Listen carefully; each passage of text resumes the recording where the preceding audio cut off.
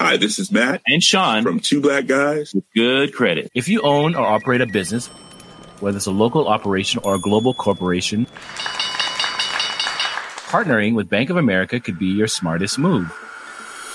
By teaming with Bank of America, you'll enjoy exclusive digital tools, award-winning insights, and business solutions so powerful you'll make every move matter. Position your business to capitalize on opportunity in a moment's notice. Visit bankofamerica.com/banking for business to learn more. What would you like the power to do? Bank of America, N.A., copyright 2024. The Economist.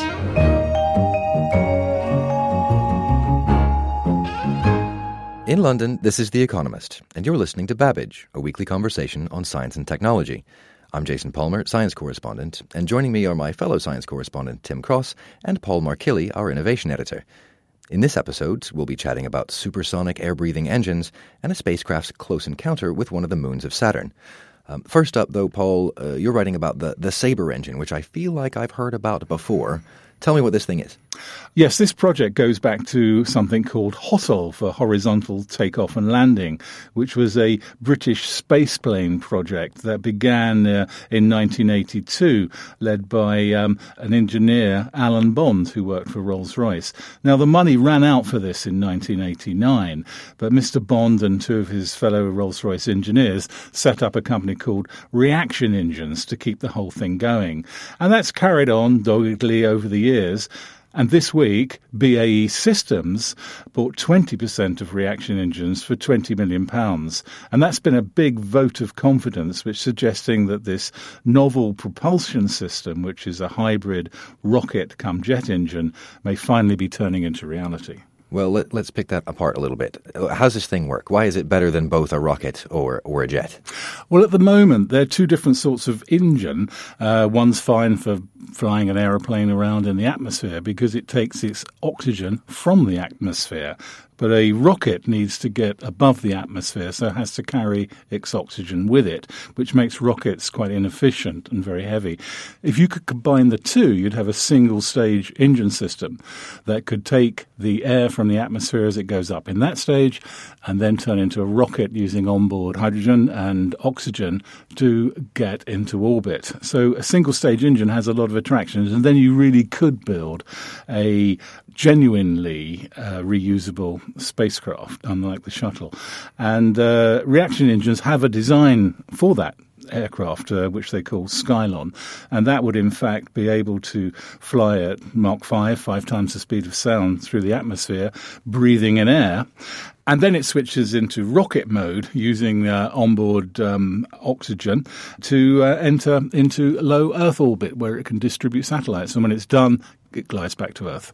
Tim, you wanted to come in on this? So in other words, it sounds like that sort of old space engineer's dream of a single plane that sits on the runway and you get into it and it flies all the way up to orbit by itself without any external payload or anything and then comes straight back down again. This is something, we've been wanting that since the 1950s. Exactly. That's the idea. I mean, at the moment, this additional money and some grant money and some very favourable technology audits of this concept means that we may, by 2020, actually get one of these engines operating on the ground as a test facility. So it's still a decade away before one actually flies, but it was an idea that many were sceptical of, but not so much now.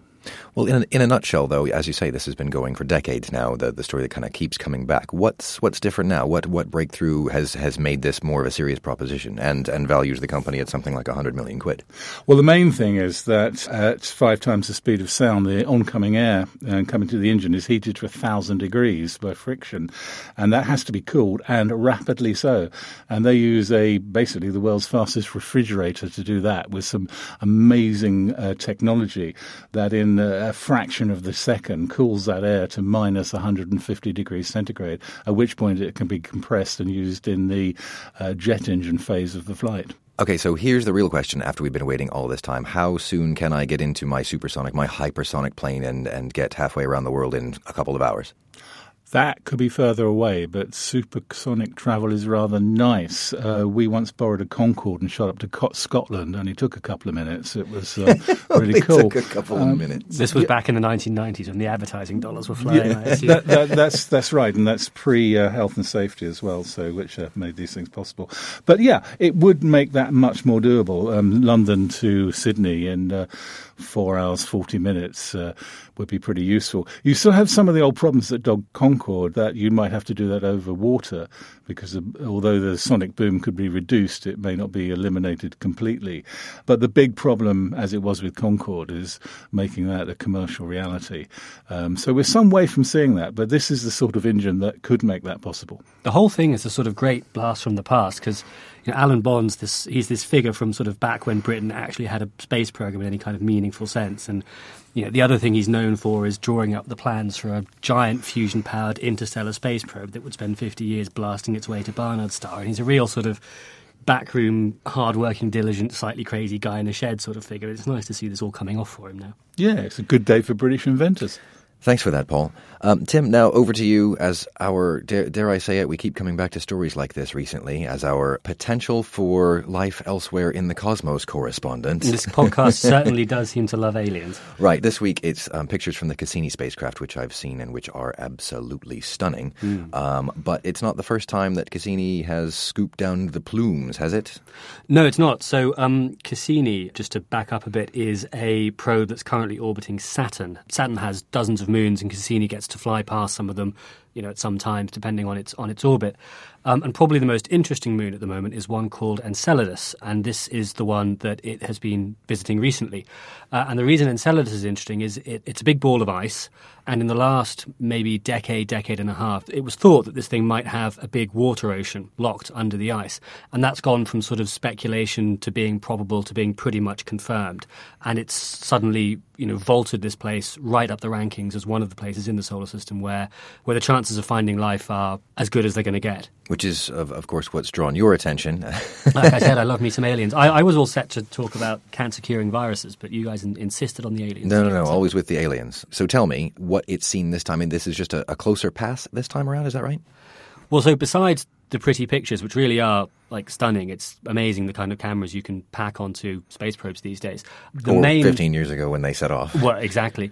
The main scientific goal was to try and check out some of the composition of this ocean, because one of the things about Enceladus and one of the big giveaways is that bits of that ocean spew into space from near the moon's south pole. So there's literally a big geyser of water just spewing into the void from the bottom of this moon.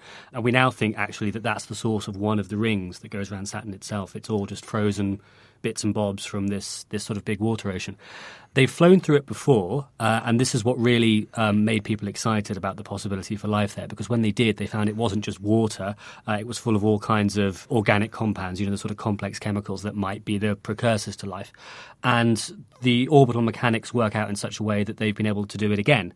And so they're going to try and take an even bigger, better sample and work out, exactly what is in this ocean besides the water. And so what do we know? Well, so the flyby's only just happened. It happened last week, so it'll take a while for the actual results to filter out. You can see the pictures already, but it'll take a while for them to do the analysis. But what makes people so interested is that this place seems to have all the ingredients you need. So water, as far as we can tell, seems to be vital for life because of all its various weird chemical properties and its abilities as a solvent and stuff. This place has an awful lot of water, probably, no one knows for sure, but one estimate is maybe about as much as there is in Lake Superior. It has lots of other complex chemicals floating around in the water, which suggests that the bottom of the ocean is probably in contact with the sort of rocky core of the planet, and the moon rather. It's not a planet, leaching all sorts of useful minerals out into the water. And it seems to have a source of energy, microbes, bacteria. Yeah, I'm seeing where this is going. So we've got water, we've got some handy organic-looking chemicals, we have a source of energy. This is all very compelling stuff. And it's even more compelling because the consensus, to the extent that there is a consensus, the best guess for how life got started on Earth now is probably at the bottom of a big ocean in a hydrothermal vent with a whole load of very warm, very mineral-rich water. And it seems like, exactly these conditions might be present on the moon. So the obvious question then is whether or not a mission will go to answer this sort of explicitly. Are there any missions planned? I've heard of the Enceladus Life Finder. Has that got any hope of taking off? Yeah, so the ELF, in other words. We don't know at the moment. It's only just been submitted. So NASA has this big, long bureaucratic process where you put sort of 20 mission proposals in one end and like 2 or 3 trickle out the other end years and years later. There is a mission planned to go to Europa, which is a moon of Jupiter, which, like Enceladus, we think probably also has an ocean under the surface, although we don't know quite as much about that as we do about Enceladus. And some people now are saying, well, maybe that's the wrong target, maybe we should be going to Enceladus instead. But as you say, there is this mission that's just been entered into the vast bureaucratic maw, and if we're really lucky, we might get to see both places. I seem to remember, Tim, talking to somebody who was going to go to one of these moons and drill a hole and drop something through and let it swim around like a marine drone and send back some information. Yeah, so this is the sort of money, no object if we live in some unlimited funding kind of world. People have said, why don't we drop a lander onto the surface of this thing, drill a hole through the ice, plop a little submarine in and have it swim around? Sounds great in principle. Right? It sounds great in principle until you have to go to the NASA administrator with your budget estimate. On the other hand, NASA's not the only game in town anymore. So Cassini itself is part funded by the Europeans. And of course, we've got China and most famously India wanting to sort of build up their space programs. India just sent a probe to the moon for what NASA probably spends on ballpoint pens in a year. And even the Europa probe isn't due to launch until probably the mid-2020s. So even if NASA doesn't do it, and to be honest, I think they probably will, it's not inconceivable that somebody else might jump at the chance because it's a really tempting target. And we do now, of course, have an engine that would get us there. There you go. Stick one in the back of your Skylon and off you go. Right, well, sounds like that's solved then. I'll stay here while you two jet off as if on a Concorde to Scotland. Thank you for that, Tim, and thanks, Paul. But that's all we have time for this episode. You've been listening to Babbage. You can read more about Sabre engines in the upcoming issue of The Economist. And for more science and tech more generally, visit us at economist.com. In London, this is The Economist. The Economist. Hi, this is Matt And Sean from Two Black Guys with Good Credit. If you own or operate a business, whether it's a local operation or a global corporation, partnering with Bank of America could be your smartest move. By teaming with Bank of America, you'll enjoy exclusive digital tools, award-winning insights, and business solutions so powerful you'll make every move matter. Position your business to capitalize on opportunity in a moment's notice.